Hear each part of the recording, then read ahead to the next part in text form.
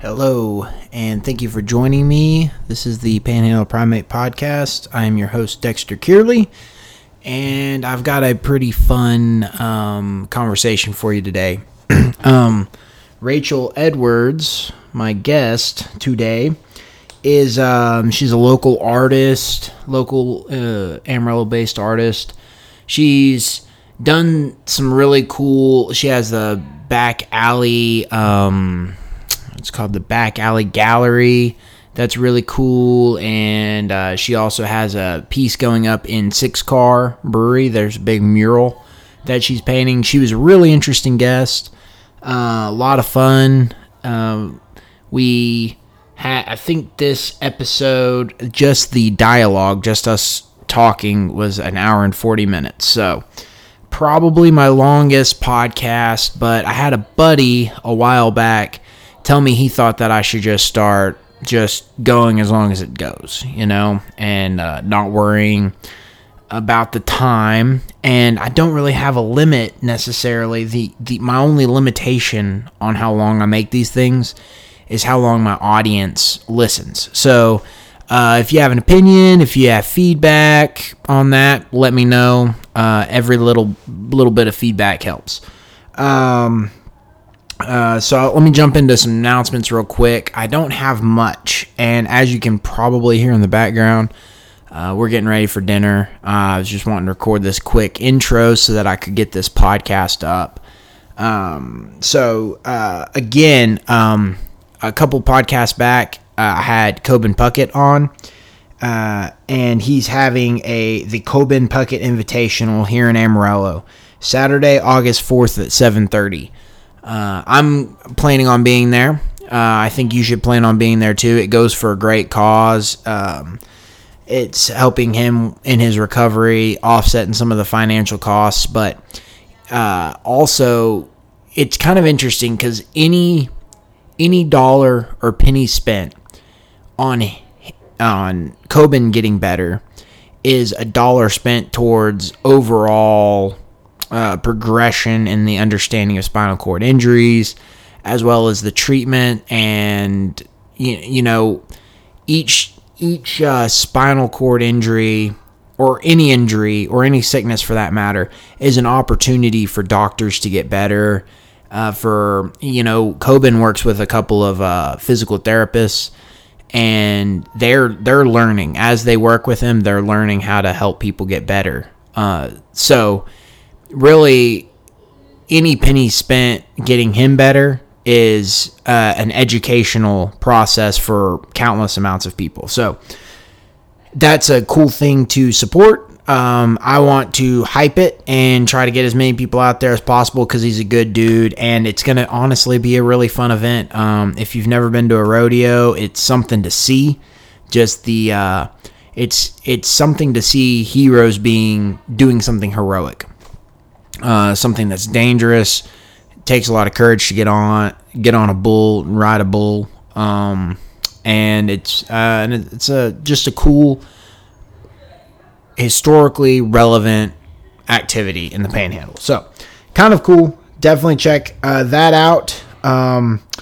In the future, or I'm hoping in the next month or two to get another Panhandle podcast meetup together, which is just for fans of podcasts, not necessarily fans of this podcast. Although, hopefully, if you're a fan of podcasting in general or listening to podcasts, you're listening to this. Hopefully, you're listening to this now. But the event really is for just the general podcasting community, people that listen, get you together with people to share.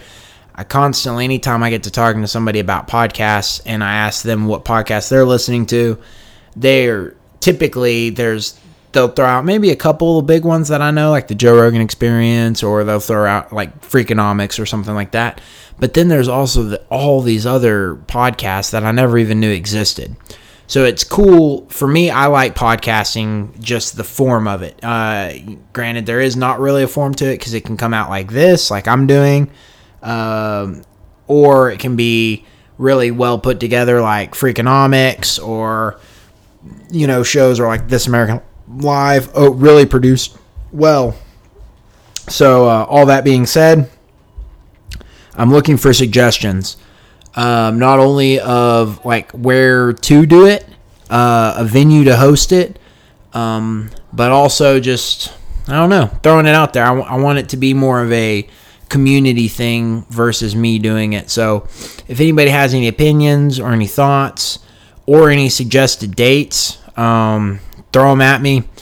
If nobody gives me any feedback, then I'm just going to do what I want to do, which is probably what's going to happen. But that's cool with me. It's what I want. So it's me getting my way. Anyway, so Panhandle Podcast Meetup, suggestions for location, suggestions for activity, just let me know. Hit me up. And then, so also check out I have a Facebook page, Panhandle Primate Podcast, Facebook, whatever, just search it on Facebook. It'll pop up. Join that group. I'm trying to post events and things that are happening locally in the area, as well as just interesting stuff. So hit me up with that, or hit me up there. Also, comment or subscribe on iTunes. That helps. Especially like, so somebody might have a podcast that they're looking at, and then they click to related podcasts, and the more reviews or stars or whatever that you get, the higher you go up that list. So that's a way of like getting people to listen that maybe haven't heard of the podcast before. It's just a way of like making it more prominent, I guess. So that'll help me out if you don't mind jumping over there and doing that. Tell your friends about the podcast if it's something that you're enjoying. Check out my website, panhandleprimate.com, or actually panhandleprimate.squarespace.com. I am hoping to post some short stories soon. I've been working on a couple, but I've got a couple short stories up. I also added a new section called Favorite Podcast Episodes, and they're just different ones from the Joe Rogan Experience to Tangentially Speaking to Duncan Trussell to Think Again, Big Think Podcast, all these different ones that I've enjoyed, or somehow they settled on me. You know, it was like at the end of that episode, I was like, damn, that's what podcasting is going to be known for in the future. You know, it's like the number one hits. That's my number one hits, like, list. So anyway, check that out if you're looking for new podcasts or cool podcasts. One of the things, like a lot of people that go to listen to Joe Rogan's podcast, for instance, he's got like a lot of podcasts, hundreds and hundreds of podcasts. He's over 1,000 podcasts. So it's difficult, and you have to be careful. Sometimes you'll get on one and it's just him and a comedian buddy smoking weed, and they're just joking the whole time. But then there's other ones where he has a scientist on and it's real serious, and they talk about stuff and they really get into politics or culturally relevant issues. So there's a spot for both of them. But like I said, if you're interested in some of the more what I would say more interesting podcasts, I've linked them there. So check that out. Other than that, I got nothing else for you. Pretty quick intro. Oh, damn, still 9-minute intro. That's terrible. But I think you'll really enjoy today's guest. She was a lot of fun, and we had a good conversation, and I'm sure we'll have another conversation in the future. Anyway, I am about to go eat dinner. So I hope this podcast finds you doing well, and I hope everybody's enjoying themselves, and I hope everybody's striving for a better version of themselves. That being said, here is Rachael Edwards. All right. Thank you for joining me. Dexter Kearley. I'm here with Rachael Edwards. What is your Instagram handle? Rachael Edwards with paint. With paint. Okay. Rachael Edwards with paint. That's actually where I originally connected the dots with your work. So just a quick little intro. I've seen your work at the 806, right? Is that the astronaut sword fighting. Oh, that was Yellow City Street Food. Okay, so is that where I've seen all of your work, Yellow City? A lot of it, a lot of the street stuff. Also, Palace. Okay. In Palace and Canyon. Okay, so like as soon as I got to your Instagram, I remembered having seen all of these different, pictures on the walls at different places, showcasing and selling all of those pieces. And then selling some, selling. That's the point, I guess. The goal is to be selling them. Yeah. Which they're really cool. They're super dope. I really Thank enjoy you. the. We'll talk about the style of it in a minute, but where I really, the first time I came across your Instagram was after a Hey Amarillo podcast. Did you hear that one? Where what is her name? Caroline Nees. Oh yeah. Yeah. From the Cerulean Gallery downtown. Absolutely. She was talking about your, back alley gallery. Yeah. So that was the first time, because I'm always on the lookout for stuff to do with the wife in town. And, we try to make the First Friday art walk at Sunset Center. And I like just seeing new art. But because that's the thing is, it's great going there, but you see the same art. Typically, people are putting up new stuff, but predominantly. So whenever I heard about this, I was like, man, we got to go check it out. And that's how I got onto your Instagram. And then I made the connections like, oh, okay, I've seen her work various places. Awesome. So Yellow City, Palace. So is that the main places you hang your art here in Amarillo? Well, I had a while, this is probably a few years now, where I was hanging in different places at different shows. A couple at Process Art House. And that was like kind of downtown, right? Yeah, I think so. Was it off of Washington like or Adams? Van Buren and 7th, somewhere around there. Oh, okay. Yep. 8th. And then I had some friends that were in Sunset, and they had a little place off, so I would do smaller shows there. I started actually changing, a little bit of a change, when I started doing some of the smaller venues like Palace or Paper Crane and Canyon. And I was very serious figurative painter. And when I started now for the dummies around here, when you say that, what are you talking about, like figurative? Well, mostly people in more or less real life situations. Oh, okay. And so sometimes you can say, contemporary figurative or whatever, because I may push the ticket with what might or might not be possible in this situation. But all in acrylic on canvas, and just what would be considered pretty much what you would get from a painter. So, okay. But I started trying to. I like to think about stretching the bounds, and one of the biggest things that seemed to become a theme in my work was taking two extremes, and putting them together, and see what happens in the middle. If you can make it work. Sometimes the chemistry just doesn't work, and it's a total failure. But so I actually started doing that within my own work, and I would do things. I had a series called Paper Monsters. And it had childlike images, like really kid-drawn art, really simple, straight to the point, very blunt.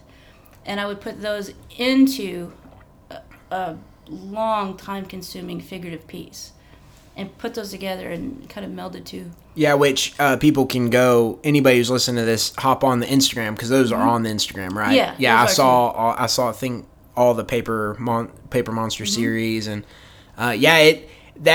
it is interesting when you say that, because you're putting two completely different styles together, but almost like the juxtaposition of the styles is what makes the piece compelling to look at. Yeah, that's the thing, is that so many times I think you have a certain style or a technique that you're using, and there's really only one way to get to it when you're looking at the painting.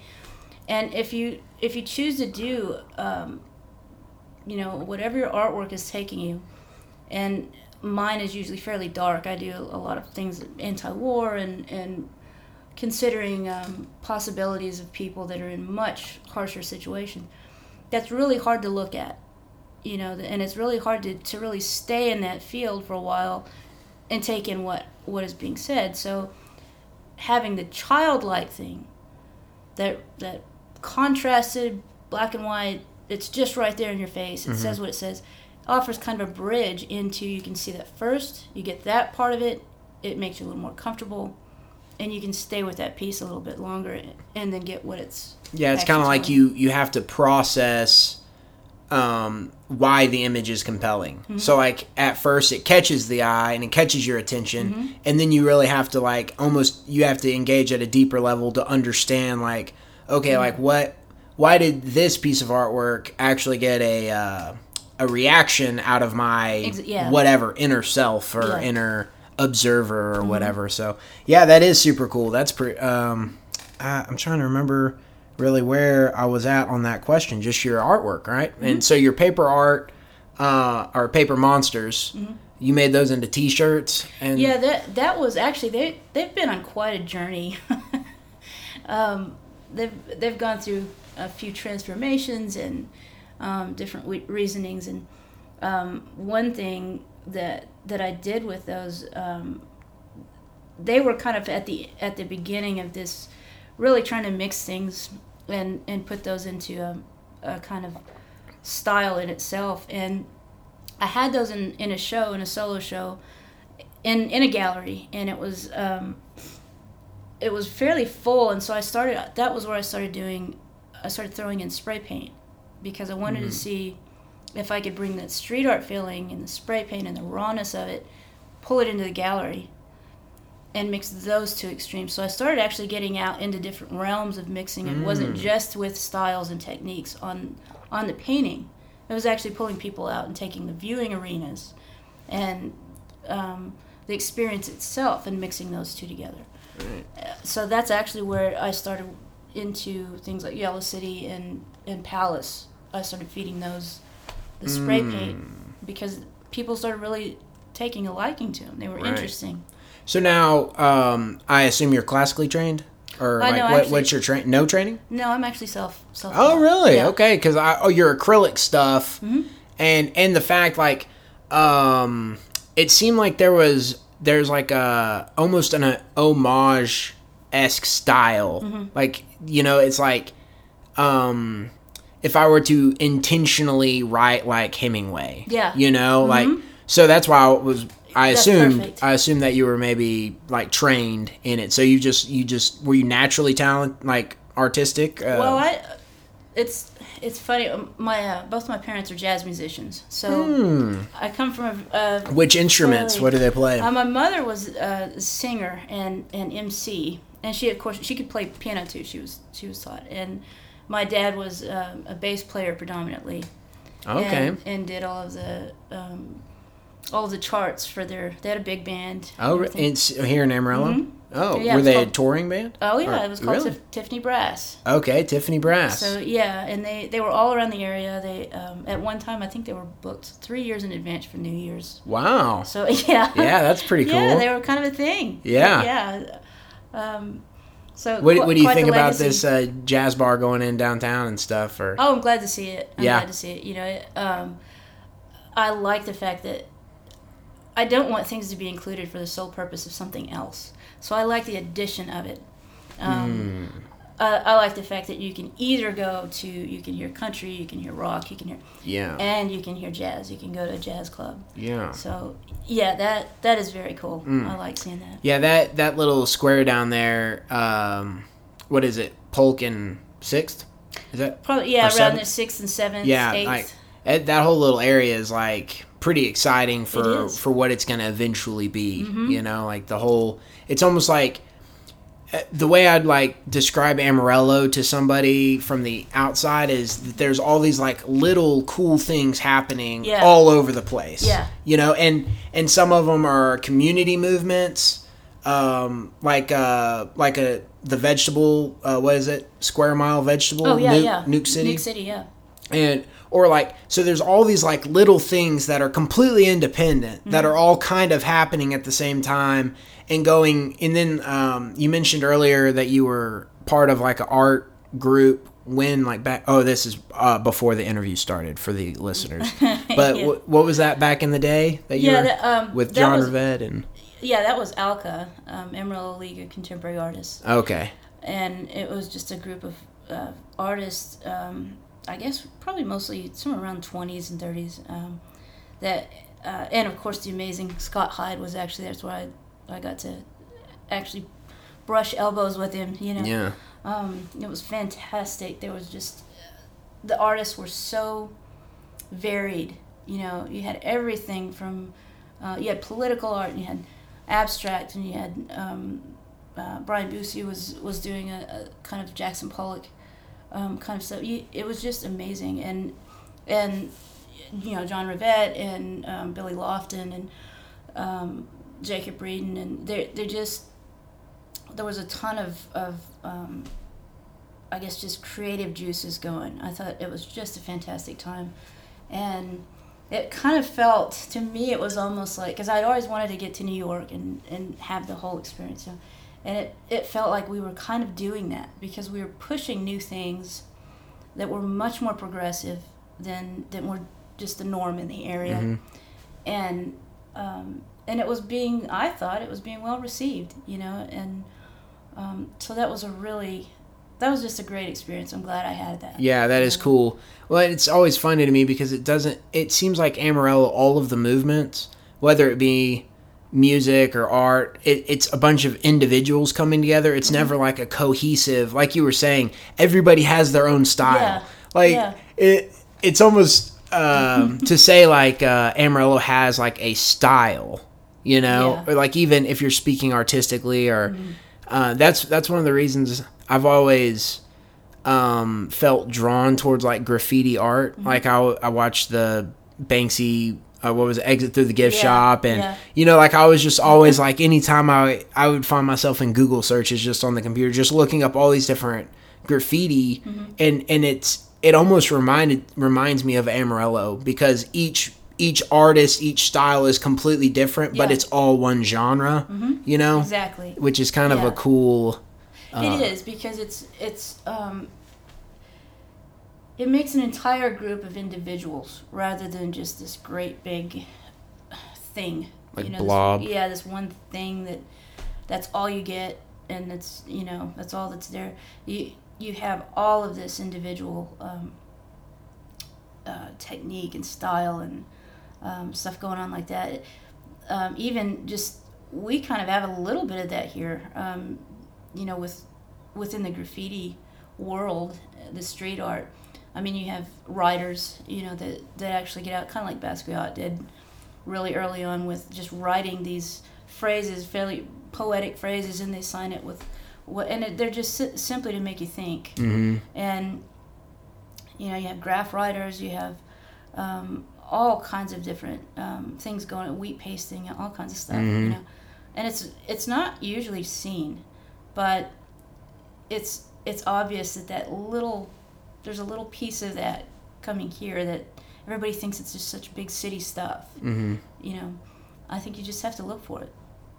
That's all there is to it. Do you think that graffiti is like a backlash to advertising? Because that's an interesting question. One of the questions I had for you was like, so I don't get to choose the advertising that I see whenever I drive down I-40 or when these billboards or people's signs or whatever. It's just boom, it's there. Yeah. It's like almost like, I wouldn't go so far as to say it's an invasion of my privacy. Yeah. But it's like almost an invasion of like public area, it certainly feels like that. And you don't get to choose to see it, and you don't get to choose its effect on you. Like, why did I go with Coca-Cola over Pepsi? Well, maybe I'd seen like 6 Coca-Cola billboards on my drive, Yeah. But that's one of the other things I really like about street art is almost like you don't get to you can't censor it out of your vision. Yeah. Because it's just in these like obscure spots that you're not looking for art to be there. So when you just see the art there, that's exactly a point that I liked, that ended up being part of the Back Alley Gallery, was that was part of street art being the fact that it is where it doesn't belong. It seems to belong where it's not supposed to be.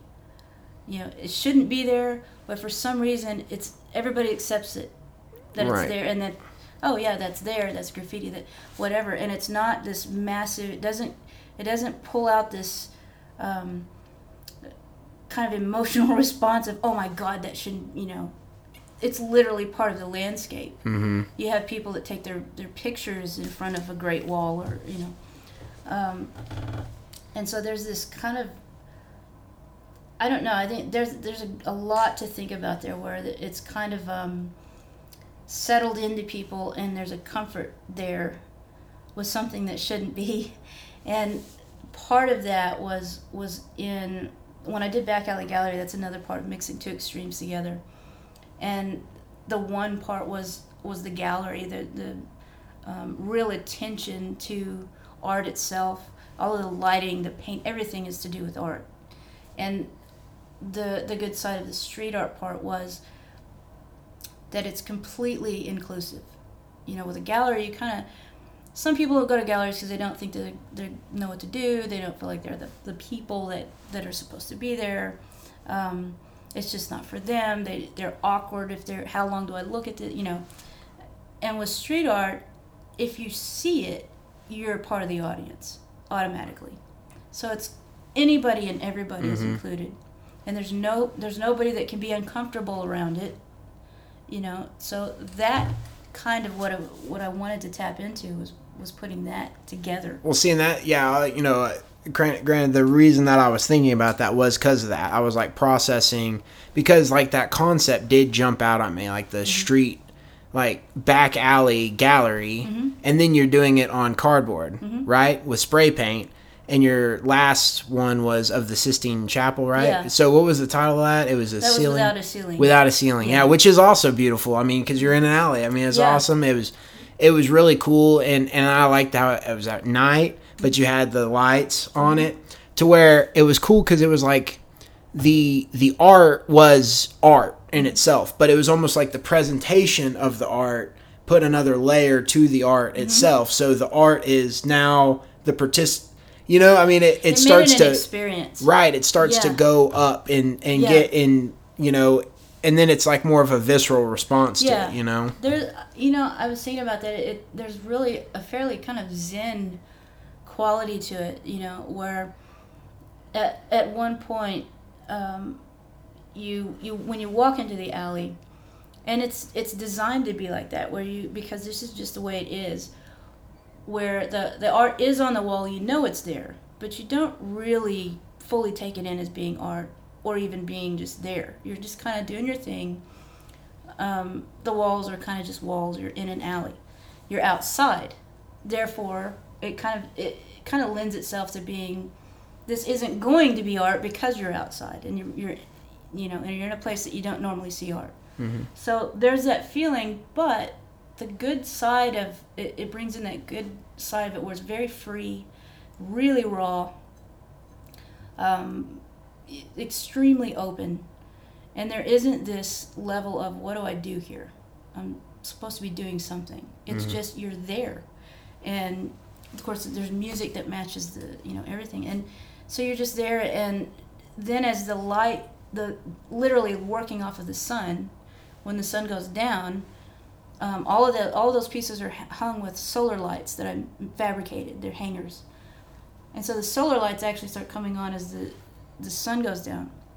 And before you know it, you look around and it's nothing but art that you can see. So you realize you're in a gallery. Yeah.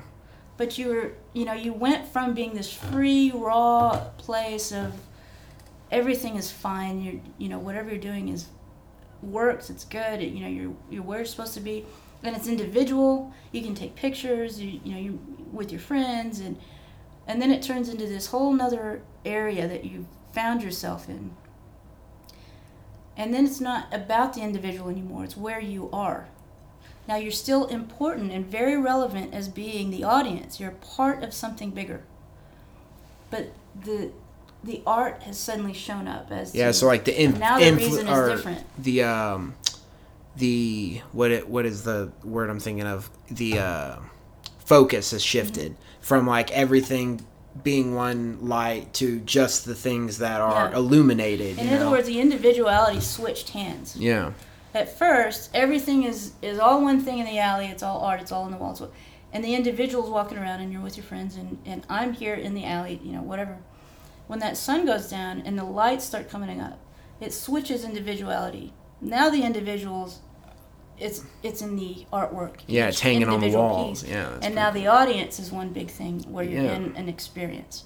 Yeah, that's pretty cool. I've wanted to make it out, but having a 2-year-old has not been the most conducive. I can understand that. Which he's getting a lot better now. Now we can actually talk to him. He's like actually communicating a little bit, and we should be able to. But are you planning on doing more of those shows? I think we have one more.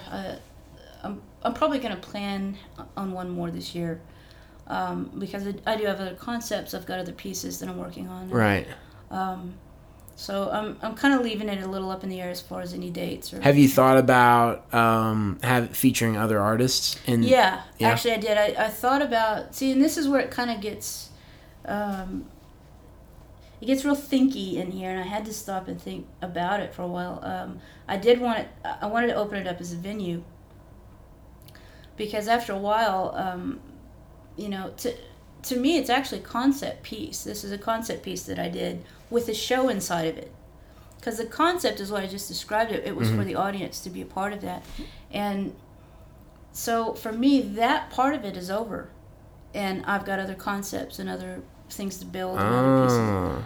But I love the aspect of having another venue for other artists, and I would love for it to be really easy to do that, but the thing is that there's all kinds of other things that you have to bring into question when you have all kinds of different artists being in the same place and doing their thing. Because one, you have to curate it, because you want it to keep a standard.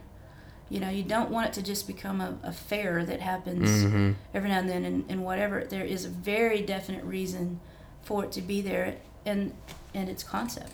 And so you want to make sure that the standard is up there, and not just that, but I mean it costs quite a bit to do it, and so you'd have to think of fees versus commission. I don't want to charge commission. I want the artists to be able to keep what they have, but you have to figure out how to pay the bills as it were. Right. Yeah. Bills being, I had Sam Marmaduke DJs as Rupert. He's Rupert the Duke, and so he does the alley DJing for me. He's kind of the official back alley gallery. Well, I recognized the name, but I couldn't think of the name. Then now that you say that, I feel like I've met several Marmadukes.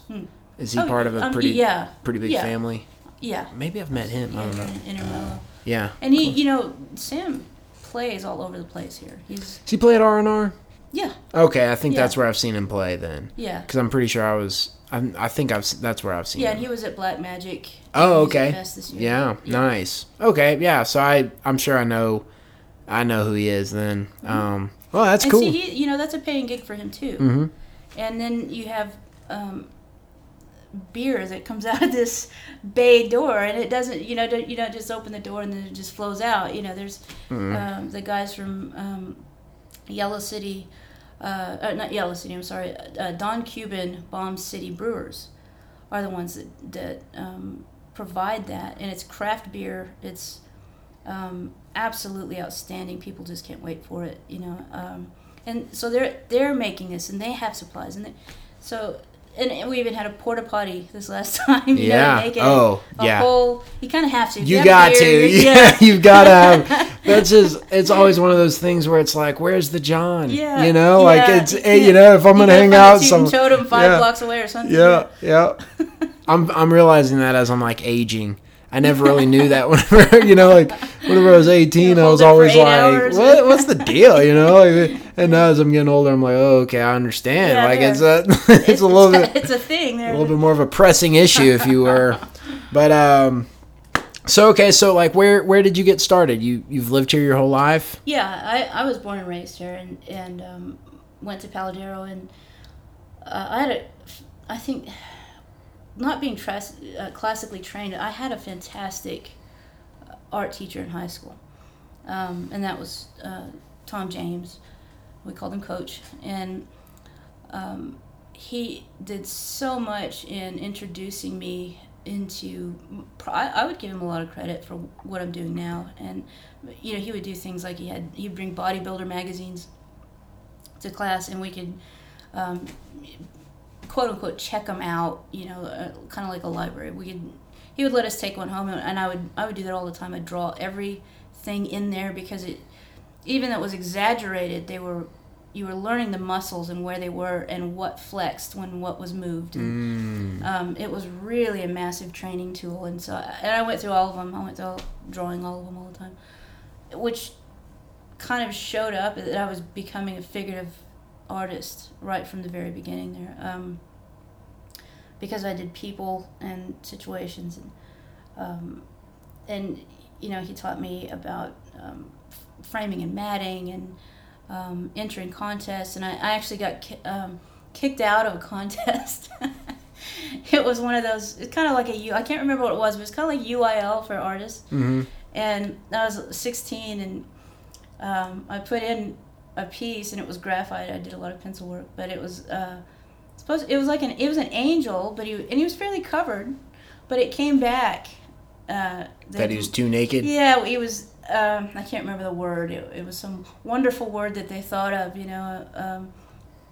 that they were not going to let this in, and of course I was crushed because it took so much time, and I was really, really feeling it, and he said, "Oh, this is just the beginning. You can actually have a little bit of pride that you made a little bit of waves, mm-hmm. And so that was kind of my introduction to failure. Well, it is funny, like to offend, which I guess maybe the people who were putting it on weren't necessarily artists. Yeah. But it's kind of like one of those things, like anytime it's almost like a comedian, mm-hmm. Like if you offend a comedian, then they're not a real comedian. Yeah. Yeah. Like if you offend an artist, then they're not a real artist. Yeah. That's the thing, is that if you really put something in there and they say, no, this is too something, other than shock art, I mean. Yeah. Well, I had this, whenever I grew up in North Carolina. Mm-hmm. I was there from 8 to 16. Mm-hmm. And so my sophomore year of high school, I was in art class, and it was like probably the funnest class of my entire schooling career, because all of my buddies were in it. No, It was actually freshman year. It was freshman art. And all my buddies were in it. It just happened that we all landed in the same class. And one of the guys I wrestled with, I didn't really know he had an artistic bone in his body, mm-hmm. and he wasn't really good at drawing or anything. But then we got to clay. Oh, okay. And we were going to make... Yeah. So we were all making little figurines, and there was going to be... I guess it was the same thing, like a competition, Mm-hmm. Well, he made this badass little sculpture of a guy sitting on a toilet, like with the newspaper open, and the pants were down around his ankles, and he had like a little toilet paper holder with the toilet paper coming. I mean, it was awesome. Yeah. Like it really blew like all of us away because it was really good, It was like, dude, how did you do that? Well, they didn't let him put it out because the guy was sitting on a toilet. Inappropriate, I think, is your favorite word. Yeah, it was inappropriate. We're like, it's a little pile of clay. Like, how can you take offense, But that's the thing, is that, inappropriate content. I mean, how are you going to judge that, really? Yeah. That's fairly... that's fairly personal. I think it just depends on who's the judge at the time. Yeah, well, and it's interesting, too, because it's oftentimes the things that are the most basic or the most, like, it's a male figure as an angel. Mm-hmm. Like, that's been around. Everybody's seen that. It's Renaissance art was all, like, pretty much naked men, in angelic form. Even Michelangelo had problems with that, and he was painting a church. Mm-hmm. Sistine Chapel, they had... back then, they even had problems with there was too much nudity. There was he didn't suggest that they were angels because he didn't put wings on them, and so they actually had another artist come in and start kind of clothing here and there. Yeah, so there's been inappropriate versus no, it's not, for a long time. Yeah, that is super interesting. Huh, so that was high school. And so after you graduated, it sounds like you did art all 4 years, like pretty seriously?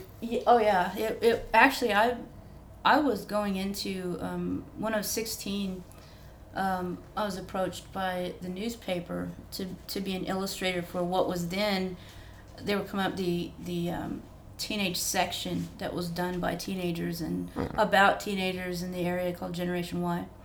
And they were just starting it up when I was 16. And Jamie Wilmarth, who was then Jamie Henry, called me up and asked if I wanted to do that. They were having kids, teenagers from area high schools, to be basically be the staff of this new thing. So, and I illustrated for them for 6 years, when I was 16 till I was 22, and I ended up having my own comic strip. It was called Off the Wall. I got my own comic strip, and so all of this is going on. It kind of just, it wasn't like, okay, I'm done with high school, now what do I do with art? It was always going. I did t-shirt contests. I did logo designs. When I was in high school, I was doing logo designs for area restaurants, and I won like Race a Cop t-shirt designs, Coca-Cola Hallmark Hotline, and it was just, that was kind of that very beginning of a professional start, and then got into illustration, and from there, I mean, I graduated high school during that. It was more art, and then what are you doing in and around the art, and so. And by the time when I was done at about 22, I went to Houston. So there was never a time where I wasn't doing that. It wasn't never a question of what am I going to do. Were you known as the art kid? Like, was it kind of like an identity? It was definitely that, because art kids, I think, tend to be weird. That's just their label they get, and I certainly was an art kid. Yeah. And I was really shy. My head was always down. I couldn't have told you.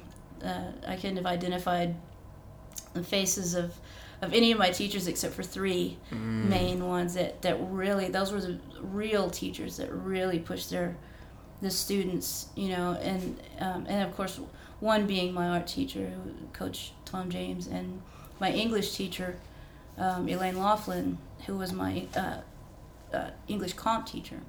And she would force me to do things that never let me have the easy way out. And in doing that, it wasn't that it was just this, what I felt to be some torturous thing that a teacher was just, having fun with. She would force me to get inside myself and push through any obstacles that I had. And then when she did, I ended up writing a sestina that she made me write it.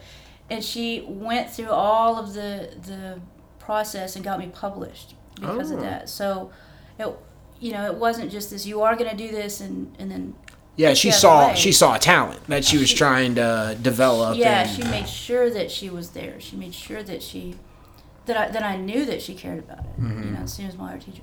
And King Hill was a theater arts teacher at Paladero.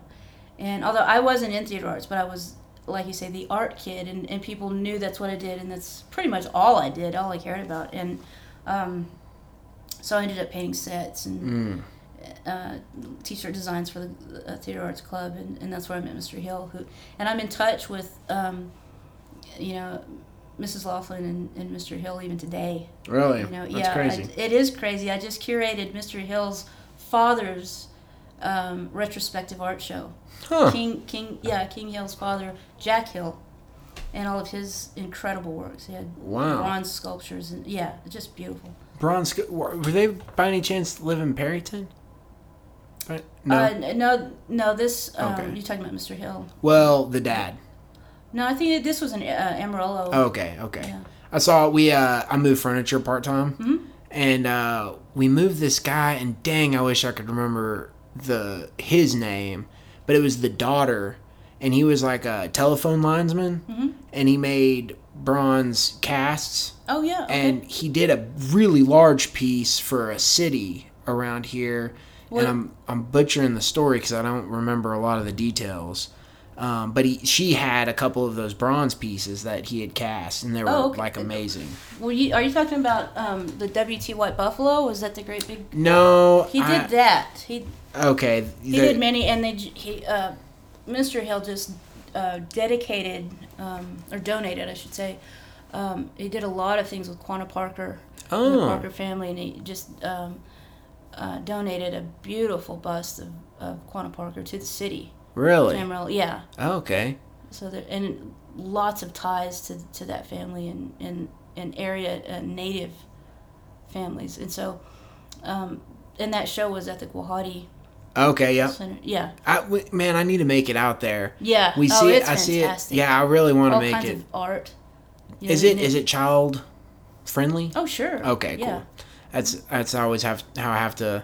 A lot of this stuff, it's really fun having a little kid because it gives you an excuse to go do a lot of different stuff that you've like wanted to do. You know, it's like, okay, well now I can take Emmett to go see that. Yeah, it's kind of weird to go into Chuck E. Cheese by yourself. I'm sure. Oh yeah, yeah. And sit there at the table drinking a beer by yourself like that. You're kind of like, I really like the pizza. Yeah. You can't argue with a good video game. A little awkward, but yeah, it gets a little awkward.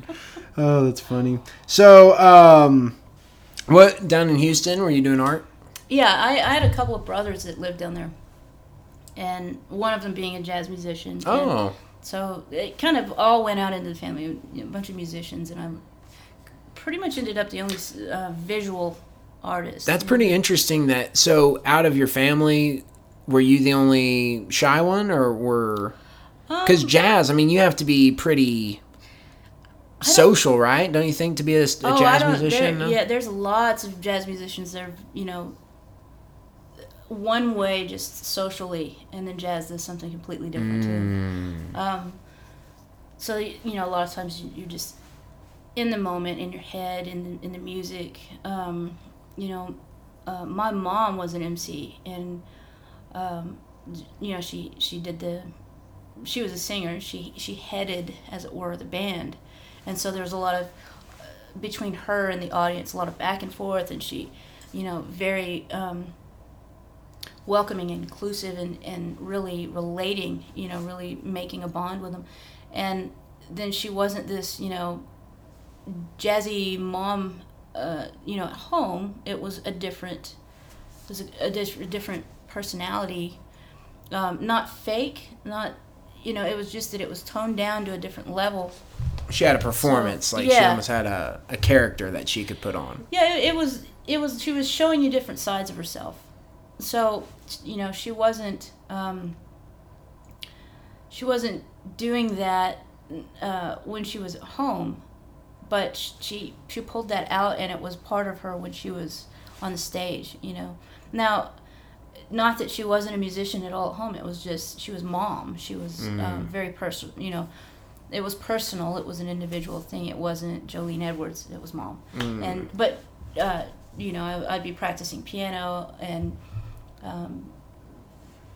it was a very different childhood. I'll put it that way.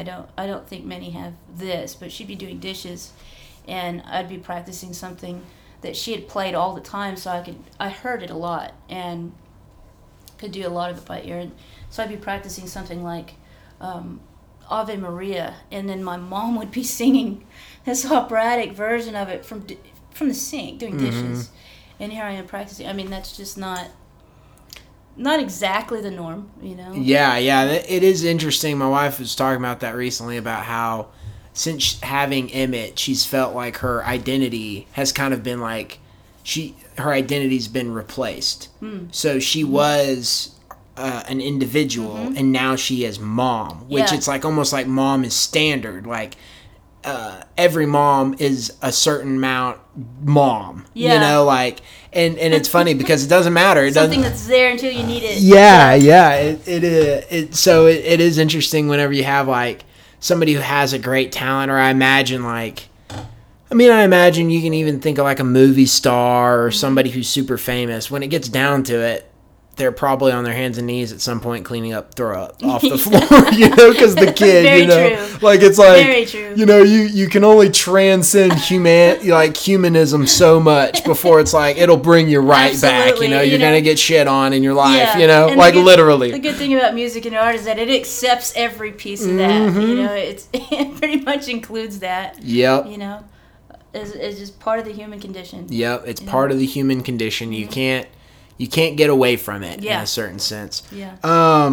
So let's see here. So when did you switch over into like the street art, or like what? Back, I'll jump way back to like my first question that I didn't ask because we just got to talking. But sure. How would you classify yourself / your work? Like, is there a genre that you would like put yourself in a? And I know it's like, how can you ask an artist to like define themselves? You know what I'm saying? Like there's certainly things that I'm a painter rather than a sculptor. That kind of thing. So definitely, I would say I'm a painter, at my very core. But I do tend to step out into conceptual. When I was young, when I was in high school, I had certain, probably just because of your surroundings and different influences, but you have ideas of what is art and what isn't, and what if you have to follow certain guidelines and it's not art anymore or whatever, and so you kind of get roped off after a while, and sometimes you may not want to try certain things, but there's this, I guess, an amount of curiosity and amount of rebelliousness that forces you out of that anyway. Certainly, I was around a lot of people that didn't think anything of performance artists or any kind of conceptual art. It was a fairly conservative area anyway, so conceptual art was out of the question, but I think that curiosity kind of just moved me naturally into why not, and I want to know what it is, and I want to see what it is, and it changes your mind when you do that. So you have an ability to create a ultra realistic depiction of something. Mm-hmm.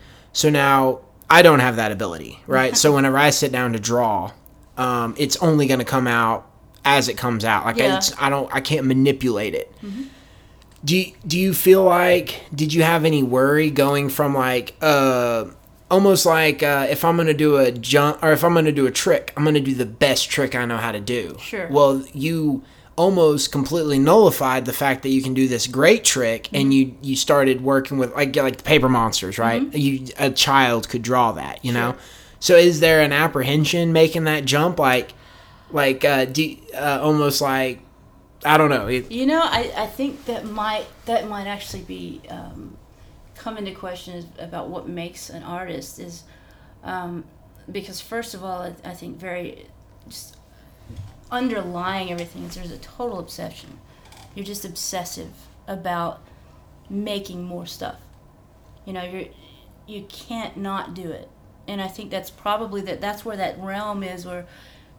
You have people saying, well, anybody and everybody's an artist as long as you think you create. And I don't subscribe to that at all. Because of these things, there's so many different components that come into making that, one of them being that kind of obsessive quality. It becomes more like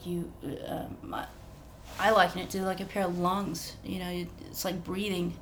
And there's another aspect of that, which is failure, because you're going to fail a lot. You're going to fall flat on your face, but it's that push behind you that keeps you doing it.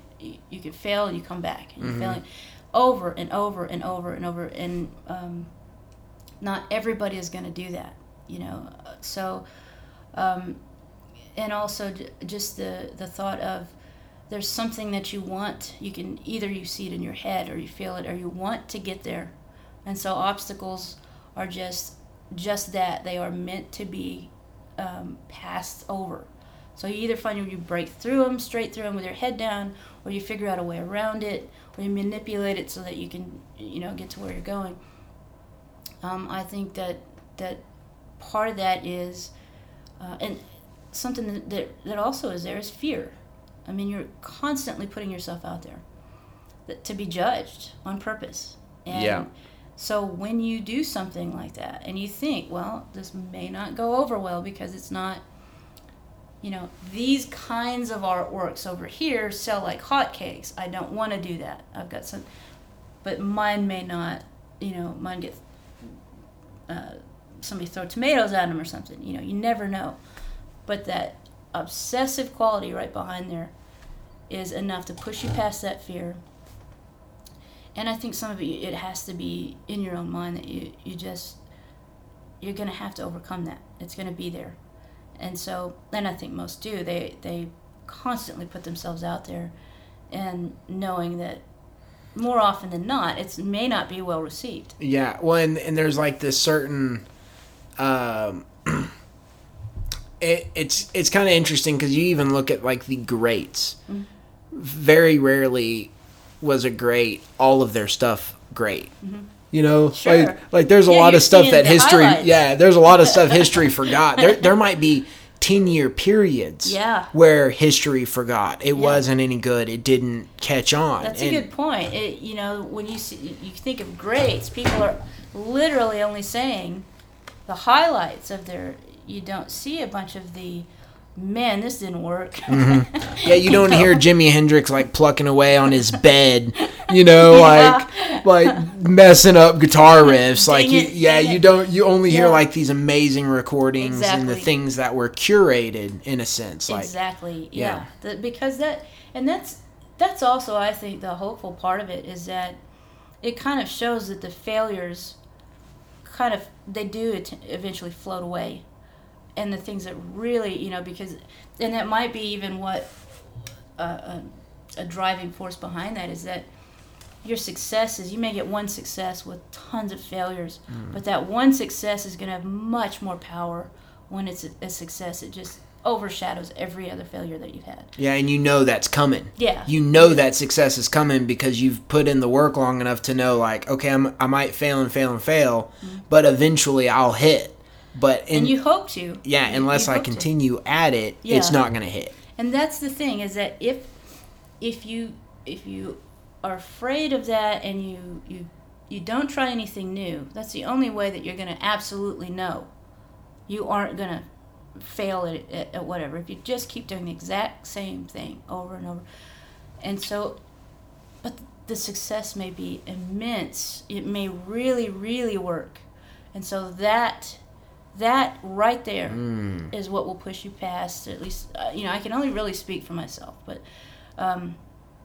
that's what kind of pushes me past that.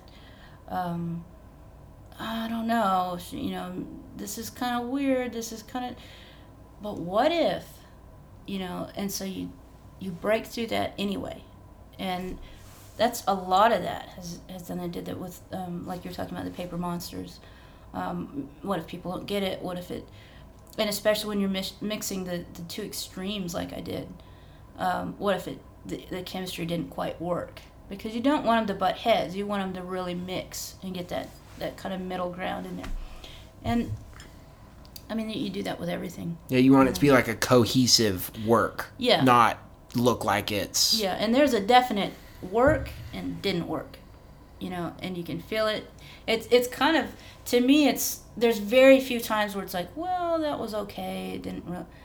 It's either, man, that was really there, or it just fell apart. That's interesting. So it's like there's like a duality. There's a black and a white. It's either this or it is this. It is for not, me. Yeah. Now, others, other people may have a completely different experience with it. But I think the fact that I do mix extremes, the result ends up being extreme too. Right. It's either side of it. Yeah.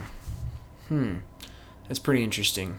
Yeah, I never really thought about it that way. Mm-hmm. And it is kind of interesting that you have... So, do you have people that you bounce your ideas off of? Like, do you have... Oh, sure, yeah. Yeah, you have, like, people that, maybe will step in and be like, hey, nah.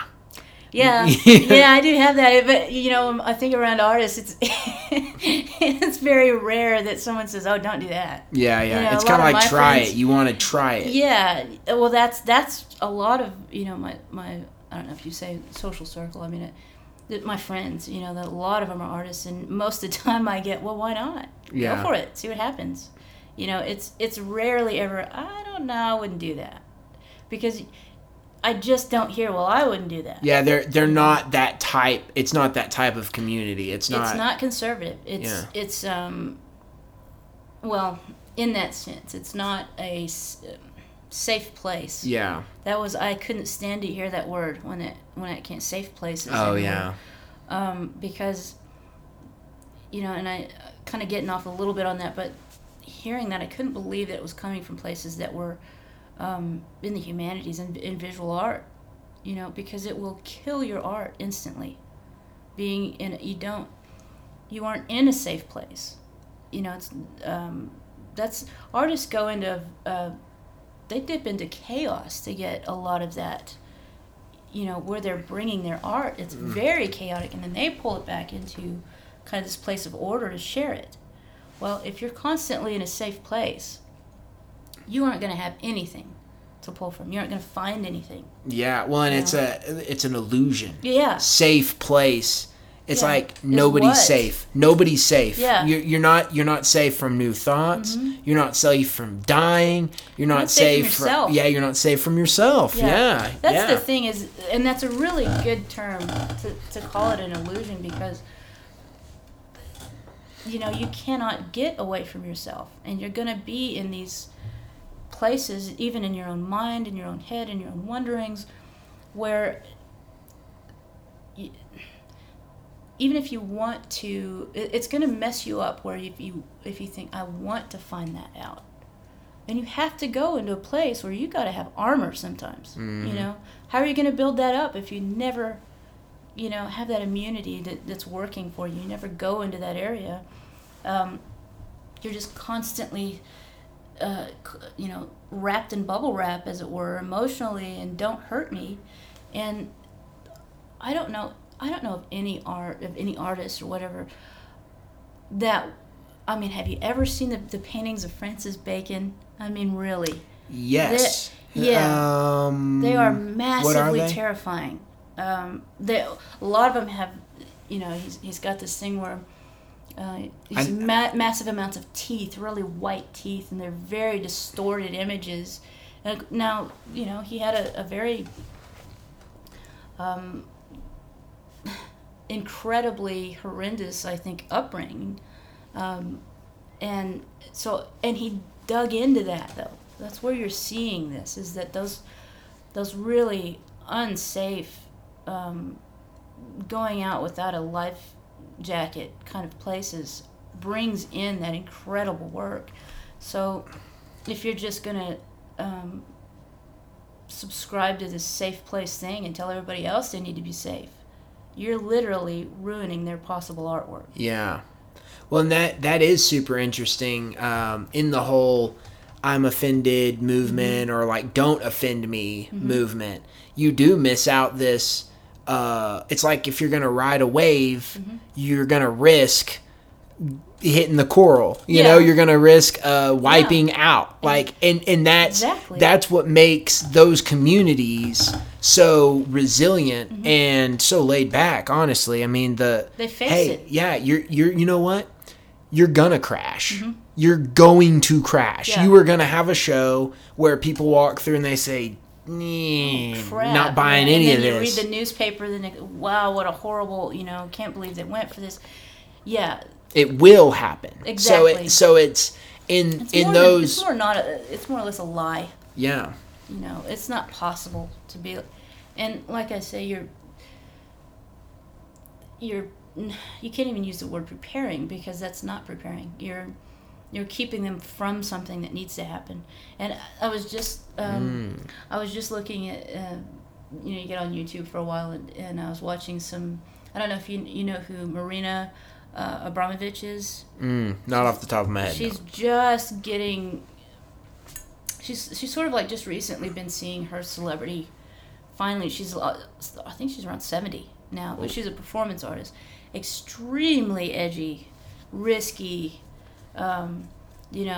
daring, all the time, pushing the limits constantly. And she was saying something about all the artists, she thought that all the wonderful artists had really messed up childhoods, because that's where you go, that's where it comes from, and it gives them more material to work with. Yeah, I don't want to hear about your lovely childhood spent with roses thrown at you. Yeah. Who wants to hear about that? Who wants to hear about how nothing ever went wrong? Yeah. Those aren't that's not the music we listen to. It's not the movies we watch. I mean, like my favorite movies, it's disastrous. Yeah. Like 90% of the movie is somebody getting killed or about to get killed or being in trouble or, like it's cliffhanger type stuff. Right. It's you want the visceral. I don't want to see what it means to be a boring human. I want to see what it means to be at the extremes. You want to be affected by it. Yeah. That's one of my influences you're talking about when starting off in high school, and being the art kid, fairly, different or weird or whatever. One of my biggest, and still to this day, was and is David Bowie. And so that's someone that was, I don't think there was a normal bone in his body. Yeah. As far as normal goes. He kept it pretty covered up if there were a normal bone. And constantly changing. It wasn't like, I'm going to try this thing and let everybody get used to it. He did something outrageous, and by the time everybody else was catching up to it, he was on to something else. Yeah. So, he lived his life before it was cool. Yeah. Like, doing everything. Was way ahead of the curve. Yeah. And that's part of it. I mean, there was nothing safe about doing any of that. Being who he was and wearing the stuff he did and singing the music that he sung and writing what he did. I mean, movies that he was constantly pushing the ticket. There's nothing safe about that. Yeah, and to say what you were saying, talking about the Paper Monsters and stuff, David Bowie had the option. He was talented enough to have the option of producing art and probably still being culturally big and making money, and he had the talent, but he chose to be weird. Like, it's like he went out of his way to be the performance art. And that's the thing, is that it was more, it was less about him and more about the experience that he was kind of throwing out there, because like you say, he could have done just the normal stuff that was commercial, and it. Well, and he probably wasn't that weird. Like, nobody's that weird. Yeah, you never know. All the time. You never know. He's drinking coffee in the morning, like, reading the paper, the same, like, it goes back to... Salvador Dali was pretty weird. Oh, that's true. I guess, I've met a couple of pretty weird people in my life, That's a good point, but, yeah, he probably was that weird, now that you say that. Yeah, but weird isn't bad. Weird can be fun. It's just, I think you're... whimsical, like he was like almost whimsical. Well, for some people, that's the thing. I think it's perception. Some people say that's weird because it's not normal. When that person that's supposed to be weird is thinking that is not normal for me. That what they're doing is not normal. In fact, I feel very comfortable and normal when doing what I'm doing. Yeah, it brings up the whole question of what is normal. Which I don't know if the mic was on yet when we were talking about advertising and graffiti, but like that to me is one of the, like if I were to look back at this time and make like a horror film of it, it would be the advertisement. Yeah. The advertisement that just, it's so, all advertisers are trying to do is get you to not even notice you're being advertised to, and it's very billboards, and it's like our society has all of this. It's almost like it's not even weird. Yeah, put up a billboard in the middle of a sunset. Yeah. Like, we don't care about the sunset. All that matters is you're making money, or you're selling your space, or you're selling your different, what got me talking about that? I don't even know what I was saying. When we were on street art and was it a... normal. Yeah. So the normal is having somebody shove Snickers down my throat or make me care about buying a new car or all of this stuff. That's the normal. Yeah. So whenever you get these people like David Bowie or these people who live outside of normal, you start questioning the whole concept of this shared experience, of saying, can I even look at somebody else and assume that I am like them in any way? Mm-hmm. You know? Yeah, I mean that's a good point. It's it's perception. It's whatever the person individually is feeling. The other person is their perceived definition of whatever normal or weird. And I kind of had the same thing when even going through high school and afterwards for a while. I guess it never really stopped, but I was never doing anything like. Oh no, my father called me. Sorry. That's real life. That's how real life hits you. I'll call him back in a minute. Dad, if you're listening to this, I should have told you I was podcasting. Sorry about that. I should have silenced my phone or something. But I'm sorry. I'm sorry. That's terrible. All right. Technology sometimes just jumps in and grabs when you you have so much of it, neck. it's gonna meet in the middle. I'm sorry. Do you remember where you're at? I think with talking about normal and weird. I think that in high school I wouldn't do everybody had a specific brand of shirt.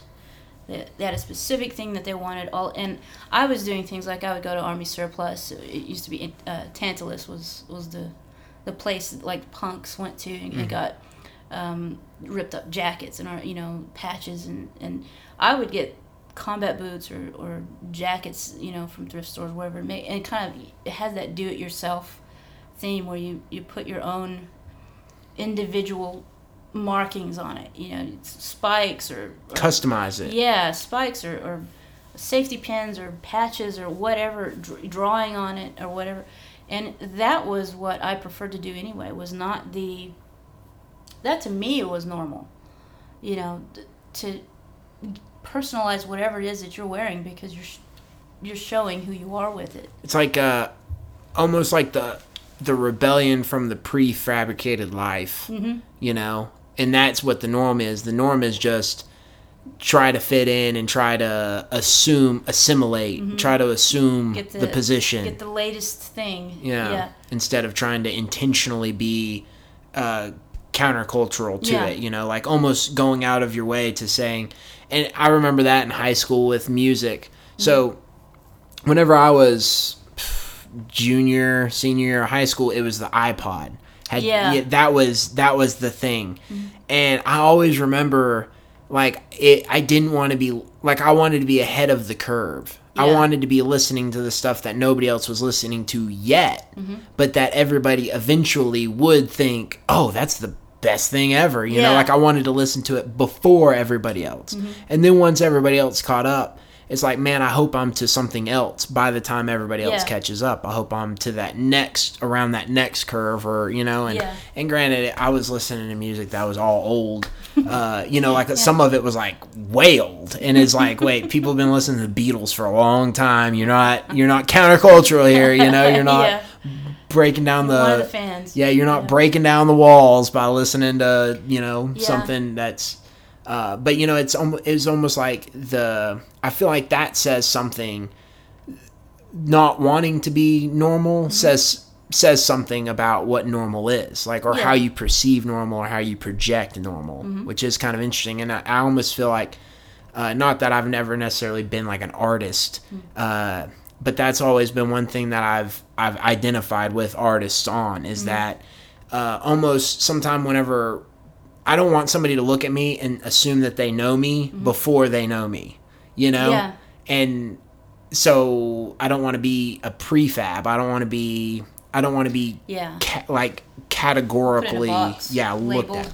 But maybe that puts me in a box and labeled. Maybe somebody can look at me and say, oh, I've got this guy figured out, because he doesn't want to be the guy that you already have figured out. Yeah, so that's the problem. I mean, we're having a huge discussion now with that identity is everything, and I mean, with me, I didn't ever think. I knew that I was different anyway. I didn't really belong, anywhere, and which is probably why I absolutely latched on to David Bowie. And of course, I was surrounded by jazz musicians, and the things that were important were just different. It wasn't your status.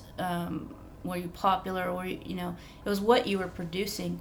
And I mean, I was just interested in things that weren't what everybody else was interested in anyway, so I found myself fairly bored with things that everybody was kind of going with. I mean, I would find these, film noir kind of things random from the library or whatever, and that to me was by far more interesting. It put me in a different place. It made me think about different things, right? So I mean, that, I guess if that's the weird kid, Mm-hmm. And maybe it's just because whatever normal is just majority. There's not as many. Right. By a large number, there's not as many that are extremely different from that. But I think pretty much it's the other one doesn't want to be the other one, the Right. opposite. So some of that, it's kind of interesting to me. One of the questions I had written down is like, how much of art is voluntary, both the production of it and the consumption of it? Because like you were saying earlier with like graffiti, good. Well, I'll say this with any artwork, even if you go back, like I want to go to Rome and look at the old school Renaissance, Sure, and any of that art, I don't get to choose the emotional response that it elicits. Sure. It's imposed on me. It's like almost a violation of my like personal sovereignty because it elicits an emotion out of me that I can't choose to either hold back or to whatever. It pulls something from me. So like in that, like where I go with that is like, you have a lot of people who, like, should I look at a piece of art if it is a piece that I relate to? Should I have to dwell on it to get it, or should it be instantaneous? How much of it is voluntary? Is it? I think that's just relative to the piece. I think certainly you want to try to come across as relevant enough to take up somebody's time. Now, it may be that if you stick around long enough, if you ask questions, if you take it in, if you just, I think probably blatantly just keep an open mind. But if you go in thinking, this is what I want to see, this is what I want to get out of it, and you go in and it's not exactly that, and you stop it right there and say, well, okay, that's it, and you leave, you're not open to the possibility of having something different happen to you. So if you go in thinking, I want to be profoundly moved in some, in this spiritual realm this way, and you go in and it moves you into an opposite, and I think that depends on how open you are to it. That's in. Do you listen to Wilco? Have you listened to Wilco any? The band? No. I don't listen. They have an album called Yankee Hotel Foxtrot. And whenever I was in high school, I had a couple of friends. I had a lot of friends who really liked Wilco. But that particular album, for whatever reason, I just didn't get it. I didn't like it. Like, I listened to the album and it just didn't do anything for me. Well, now I listen back to that album. It's one of my favorite albums that I've ever, and it like... Now I get it, Sure. and it is interesting. Like, that's always kind of been my rule. Like, if somebody I respect or somebody who I admire says, hey, this is good, and I don't initially get it, I always am like, okay, I've got to come back to that until I get it, because they wouldn't lie to me. There's something there that I'm missing, like there certainly, I think there's an element of influence, because. And I think that happens a lot, too, with if someone, you read a lot of reviews, and I would do this. I guess I just have a rebellious streak that doesn't allow this ever. I'll do it anyway. But if you have so many reviews that by people say that you trust, and maybe they're just different than you, but they say, oh, that was just, don't waste your time. Well, I think you're probably instantly already set up to not get it, because you're already working on that. Okay, so something's wrong here. Something's not good. So you go in thinking that, whether you're completely aware of it or not. And so if you go in and it's just not what you're expecting but different, if you don't get what you're expecting, they're right. But you're not open to the fact that maybe it's not what I was expecting. It's just something else. I think that's huge. Going back to Marina Abramovich, a lot of she had lots of different performances that she did as a performance artist, and she got into really pushing the audience. It wasn't more, she was the tool, she was the art, but it wasn't about her pushing herself more than it was asking the audience to really do that with themselves. And she, would put things really uncomfortable situations, and some people would be open to, okay, see where it is, because then you have to look at yourself. You have to let yourself feel whatever it is that you're going to feel, and that sometimes it's scary if you're not expecting it. And some people would just, no, this is crap, it's not art, I'm out of here. And so, and that's about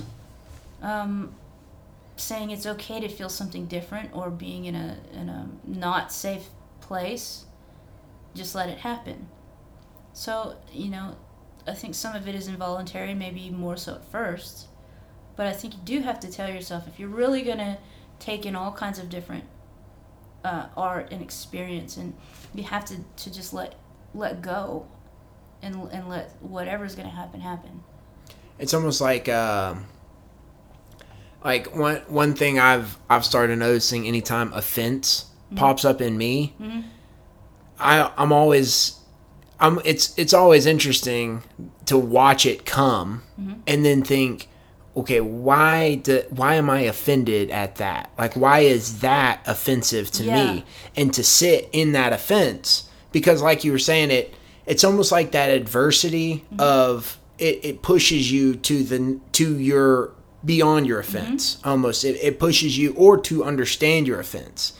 It's an insightful experience. It's an understanding that you finally reach, because, and so many of us, I think, go about life like that. Is we don't even question, well, why am I feeling this? There's a really interesting psychological.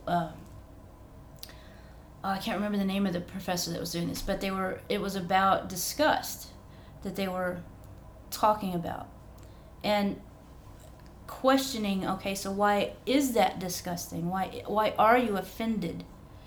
And you really couldn't get to a definitive answer as to, it was just almost instantly, that's just offensive to me. And you do feel it. You feel, oh my God, no. Step back from that. But you don't know, well, if I push past that, like you're saying, if you just sit with it and you ask yourself about it, it may be that you are in fact not offended. It was a different place. You were maybe influenced by something else, and you can really work with it. Yeah, or what's what's interesting about like a performance piece is I always think of like Andy Kaufman or somebody who's sitting back and laughing whenever no one else is laughing, and that's what they find is funny. What they find is funny is that these people came here to laugh. I'm giving them something and they're not laughing. Yeah. That's what's funny, is it's almost like makes a mockery of the, I don't know, the pursuit of laughter, or it's like, well, you want to laugh, like here's something to laugh at, know, laugh at the fact that you're not laughing, which is kind of like it's hard to view performance as not being about the audience, but being about the interaction between the art and the audience. That's actually the art. It's like a third perspective. That's absolutely true. And if you think about it, most art is going to be viewed from the third perspective of people looking back at it. So the audience and the person creating the art only have so much to do with the ultimate view of That's like... true. And that was part of with the back alley gallery. It was, to me, it was more like you're both walking from different directions and you're going to meet in the middle. I could only do so much until I had to hand it over to them for them to finish the rest of it. I made the art and the hung the show, and I made the hangers, and here's this concept. And I can be in here by myself, but it's a moot point to the concept that I'm doing. The audience is actually 50% of the concept itself. Yeah. So to me, it's not even finished until the audience actually comes in and becomes part of the piece itself. It's interesting, like, for some reason, like, Stonehenge, flashed into my head. And it's like, how long have humans been trying to set up shit in an interesting enough way to convince other people to show up and look at it, you know? Like, I try to imagine... Why don't you want to come here? Yeah, like, I imagine the guy at Stonehenge, and he's just like, what do I have to do? They just won't come, you know. It's like, dude, you're just not marketing yourself right, you know. Like, nobody knows about it. Yeah, you just got to get the word out, and it's like, well, how do I get the word out? Put smaller stones around, and build curiosity. Yeah, what you need to do is make a miniature size of it. We'll take it to the people and say, like, look, it's this, but it's bigger. You got to come see it, you know. It's like, if you funny. dare. Yeah. That's funny. That's true. I mean, that's really part of it. It's how. I think that's a whole conversation in itself, is how you're going to get them there, and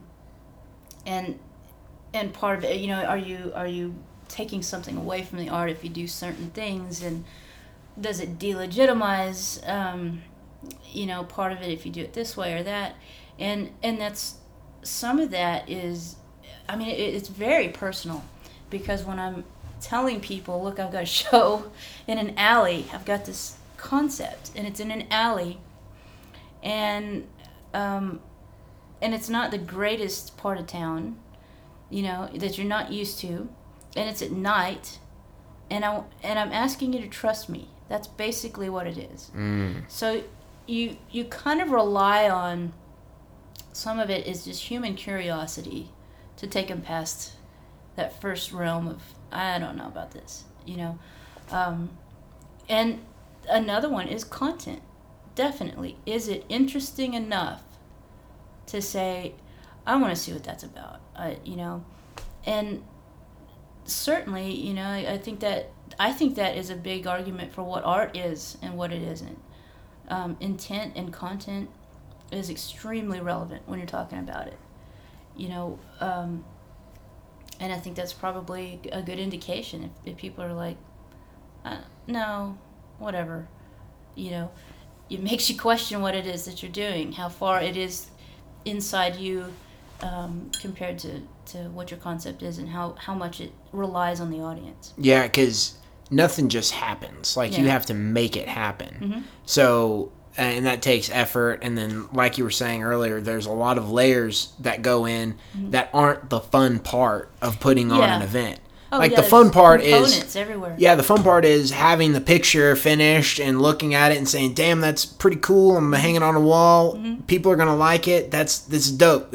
That was a fun part of it, but that's such a small portion of the overall putting together this larger event and getting it to be a like getting all that. That's not as fun necessarily. No, I mean, I think, that kind of goes back into what it is when you're making art.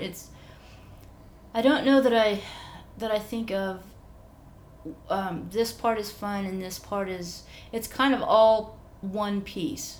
I have to do, I have to go from point A, B, C, D. So E. the completion of it. Yeah. It's not art until it's completed, kind of thing. Yeah, I mean, you have, certainly there's a concept there, but I mean, if everything is important, is as important as the, any other component of it.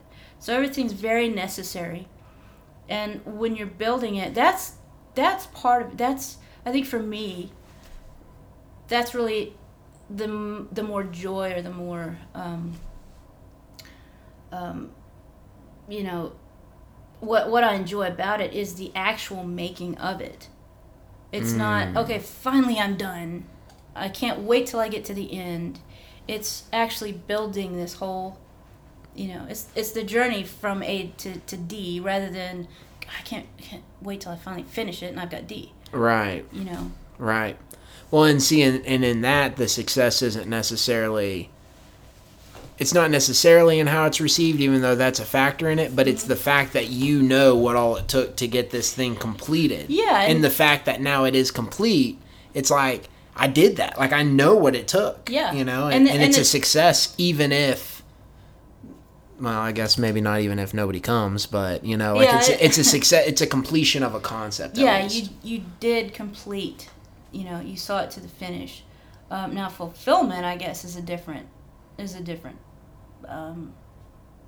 term all in that, but between fulfillment and completion, I think there's certainly different. You have a technical aspect in any of it, and then you're going to move into a layer. Each layer is a different level. I would say transcendence. I think art is certainly it's got a certain element of transcendence, and that's part of it. Is, are you being raised up by what it is that you're taking in? So, and I think that's probably part of the failure part of it is that you didn't reach that point. It all kind of fell apart. And yeah, that's what I was talking with my wife this morning, like, was questioning the concept of, like, and it says man was created in God's image. Mm-hmm. It's like the question is, okay, what image are we talking about? Exactly. Like, what is God? Yeah, what is God? What is the image? And if were we created in the image of God, and the image itself is creation. Mm-hmm. So the reason that we're like different than all the other animals is because we create, and that's the image of God. Is like anytime you're creating and manifesting and like changing, like, why is it necessary? Why is it necessary to hang a piece of art on the wall? Or what is even the art? It's just a piece of paper with some lines on it that the brain projects meaning onto. You know? Yeah, definitely. So it is kind of an interesting... It is. I mean, that's... I think that's why it's so important to have art, just as human beings. It's that it has that element to pull you up above whatever just the basic technicality of being human is. It pulls you up into a realm that's completely what you're completely unused to. You can get fairly spiritual, I'm sure, with that. I certainly think it is. Yeah. So and that's part of why I don't think of everything as art and anyone is an artist. I think there's it kind of negates a lot of the things that go on to make and it brings that standard down. It pulls it way down to say, well, anything is art. But what about all of these components that have to come together that makes it it lowers it so much to say that the value of it and the intensity of it, to say that this is art and so is this thing that does absolutely nothing for me. Right.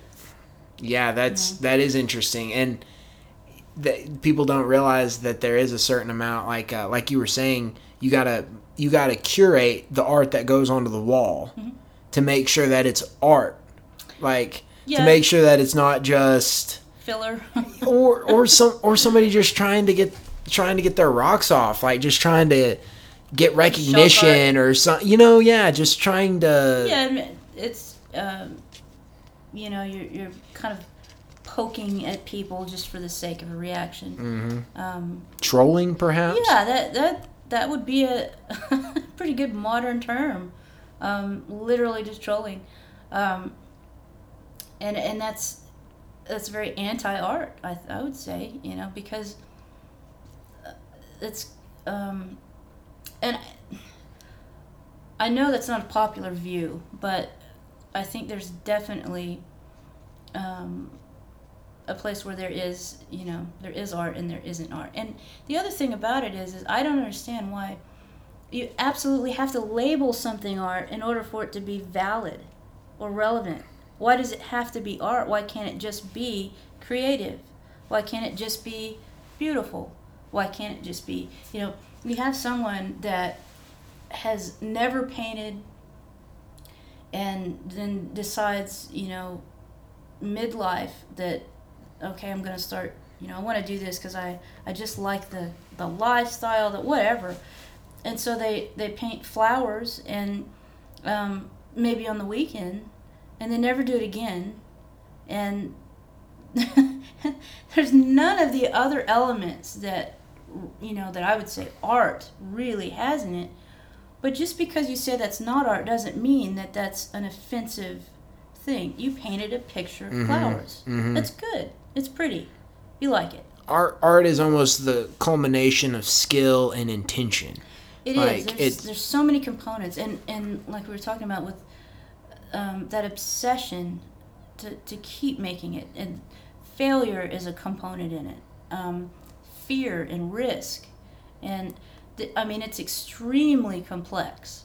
And I think that just saying everything is art really takes that away from it. Well, and it's like music. Like I've got a few friends when they touch a guitar.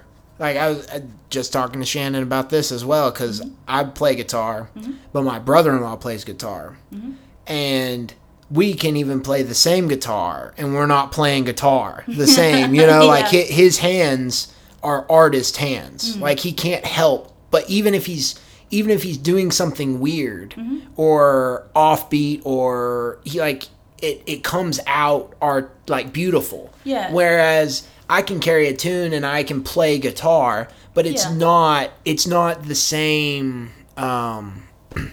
like the essence of it, like the behind it. He's talented and skilled. And like tapping into something. Yeah, there's all these things that have, not to say that I can't play guitar for fun, or not to say I can't even get better at the guitar. Yeah. But whenever we look at it, and if I were to rank, he does music, I kind of mess around on a guitar. It's different. It's exactly. It's a different dimension of transcendence, of beauty, of composition. That's absolutely. I absolutely agree with that. It's I think the thing is that we're in a place where people think the opposite if they aren't included in whatever it, like if you tell someone that this person is really good, that doesn't mean that they're bad. It means this person's good. Right. And if it's the same thing with an artist, artists are just born. Just like not everybody can be a surgeon. That takes a person. There's something in those people that, but because I took a needle and picked a thorn or a splinter out of my finger, I'm not going to say I'm a surgeon. Yeah, there is a professional realm. Yeah. There is a professional realm that not everybody gets to be. Yeah. Yeah, and it's sure. not, that's the thing, is it's not bad to say, well, you're not an artist, but you're this or that, whatever. It's okay for people to be different.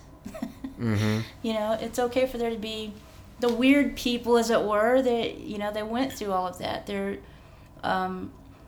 There's also history and experience and failure and success and everything that goes into that, and that's a very massive thing for people that they just are.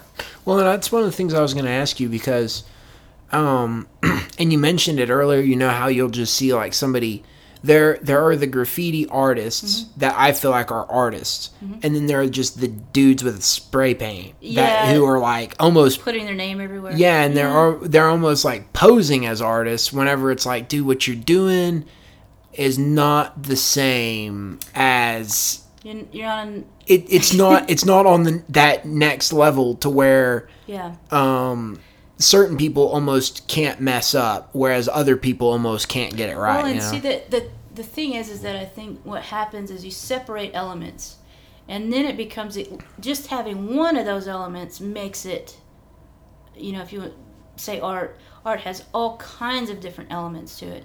But if you just pull it apart and say, because creative may be one of those, and you say, well, I've got creative, so it's art. But no, you need all of those components in order to make that full piece. Yeah. It's risky, but that's it. Right. Well, that's not art, it's just risky. Right.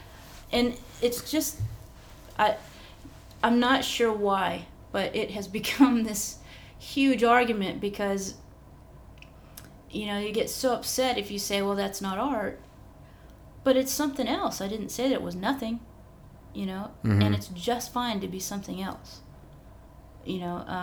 Artists live their lives being something else. It's okay. And so, I think the fact that it's kind of bittersweet that you have to put the label art on it for it to be valid, but the fact that you're putting the label on everything invalidates it. So it's kind of a catch-22. Yeah, that's pretty interesting. Yeah. Well, we're actually at an hour and a half. Okay. And so we'll have to continue. I've got several other things that we didn't quite get to, so we'll have to continue this conversation again. Well, I look forward to it. Will you, throw out your promotional stuff real quick, like an event? Do you have a date set for any shows or? I'm looking sometime towards the fall for the new Back Alley Gallery. And this is also, these things have to be completely built up. They're entire art shows in these things, so it takes a little while. I'm doing the mural at 6 damn, I can't believe I guess I didn't write that down, but yeah, that thing is dope, by the way. Thank you. And it's a very large piece. Yeah, it's 1,000 square feet. 1,000 square feet.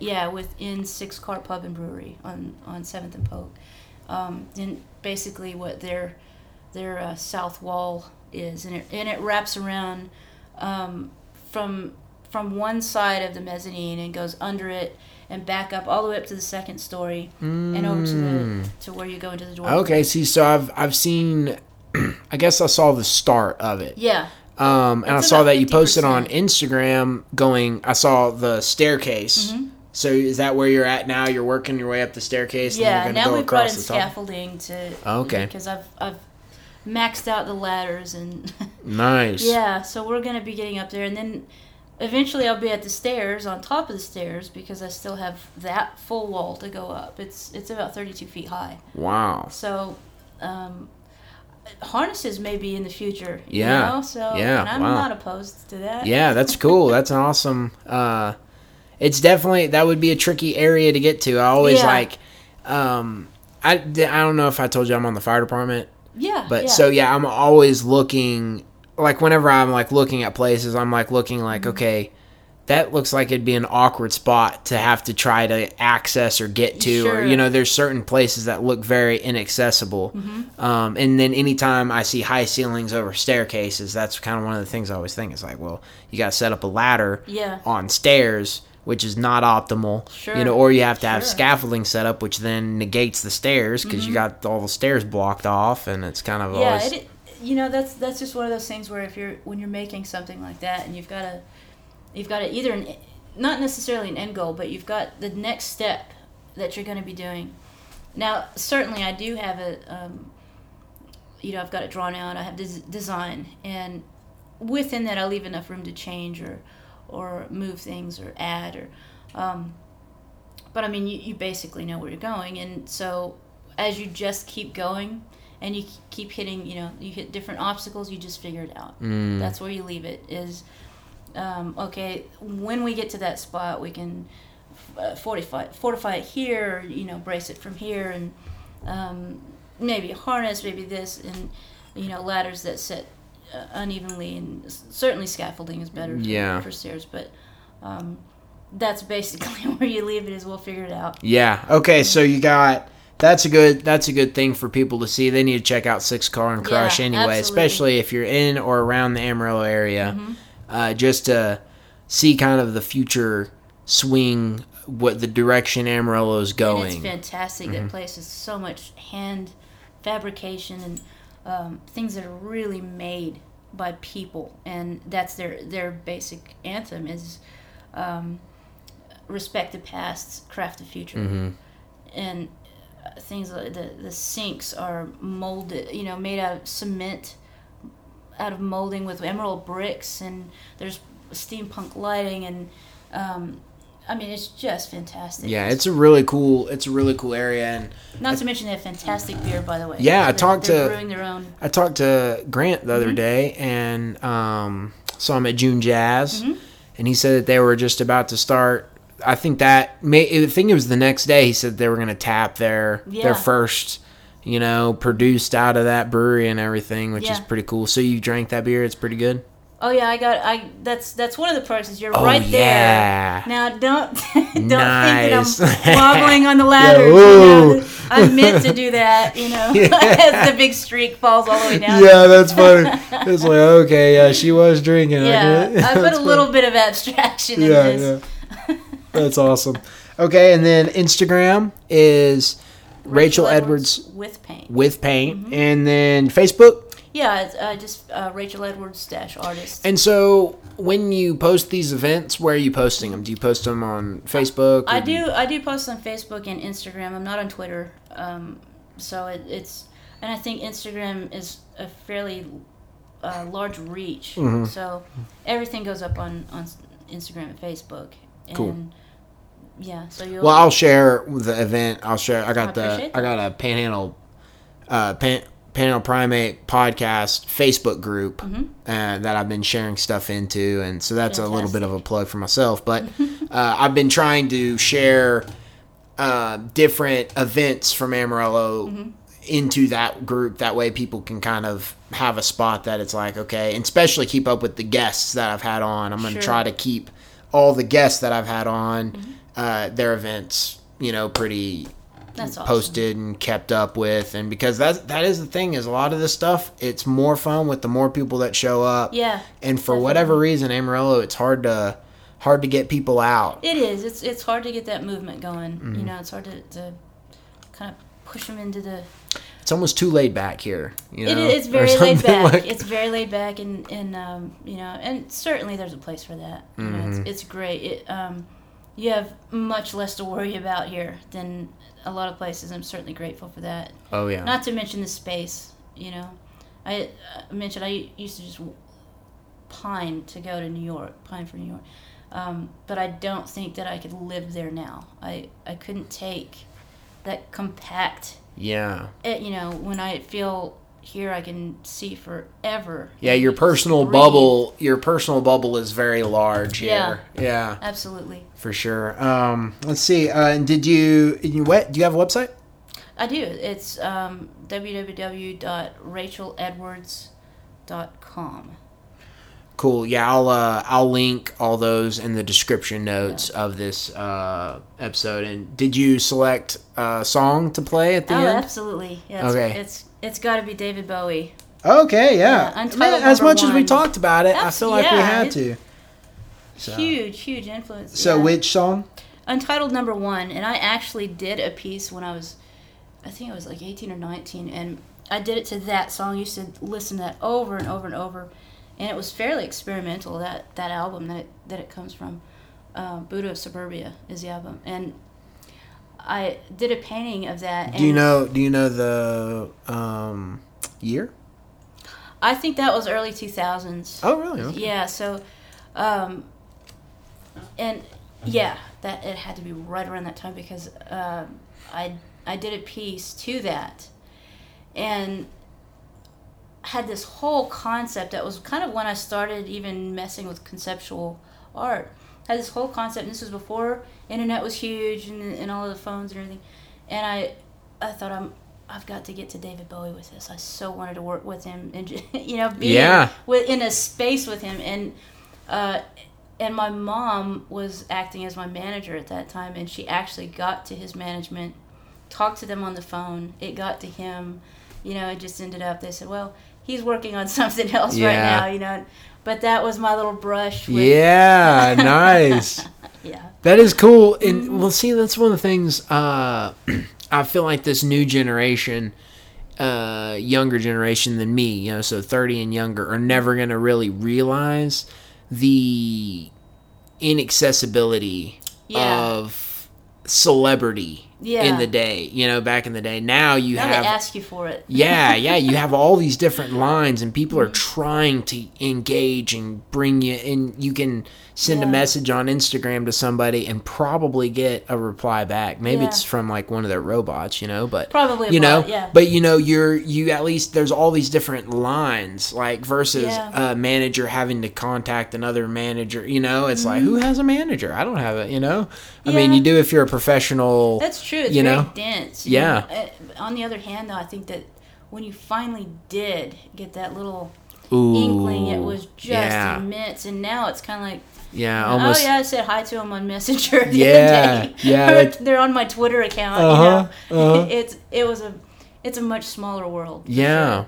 Yeah, interesting. Well, I appreciate all your time. An hour 40. I think that this is probably going to be the record length on a podcast. Okay. But at the same time, it was a great conversation. Yeah, I didn't ever really feel like there was a spot that you know, we needed to nip it at. So, thank you everybody for listening. This is going to be David Bowie.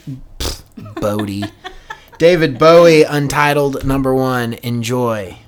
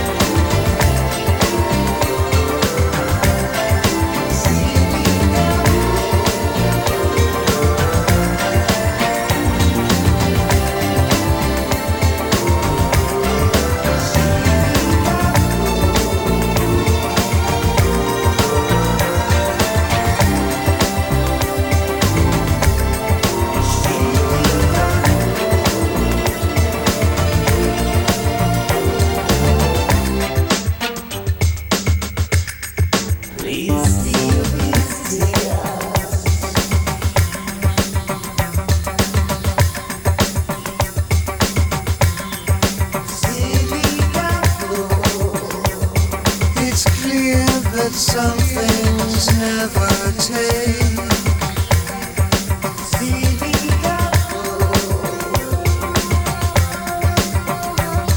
It's clear that some things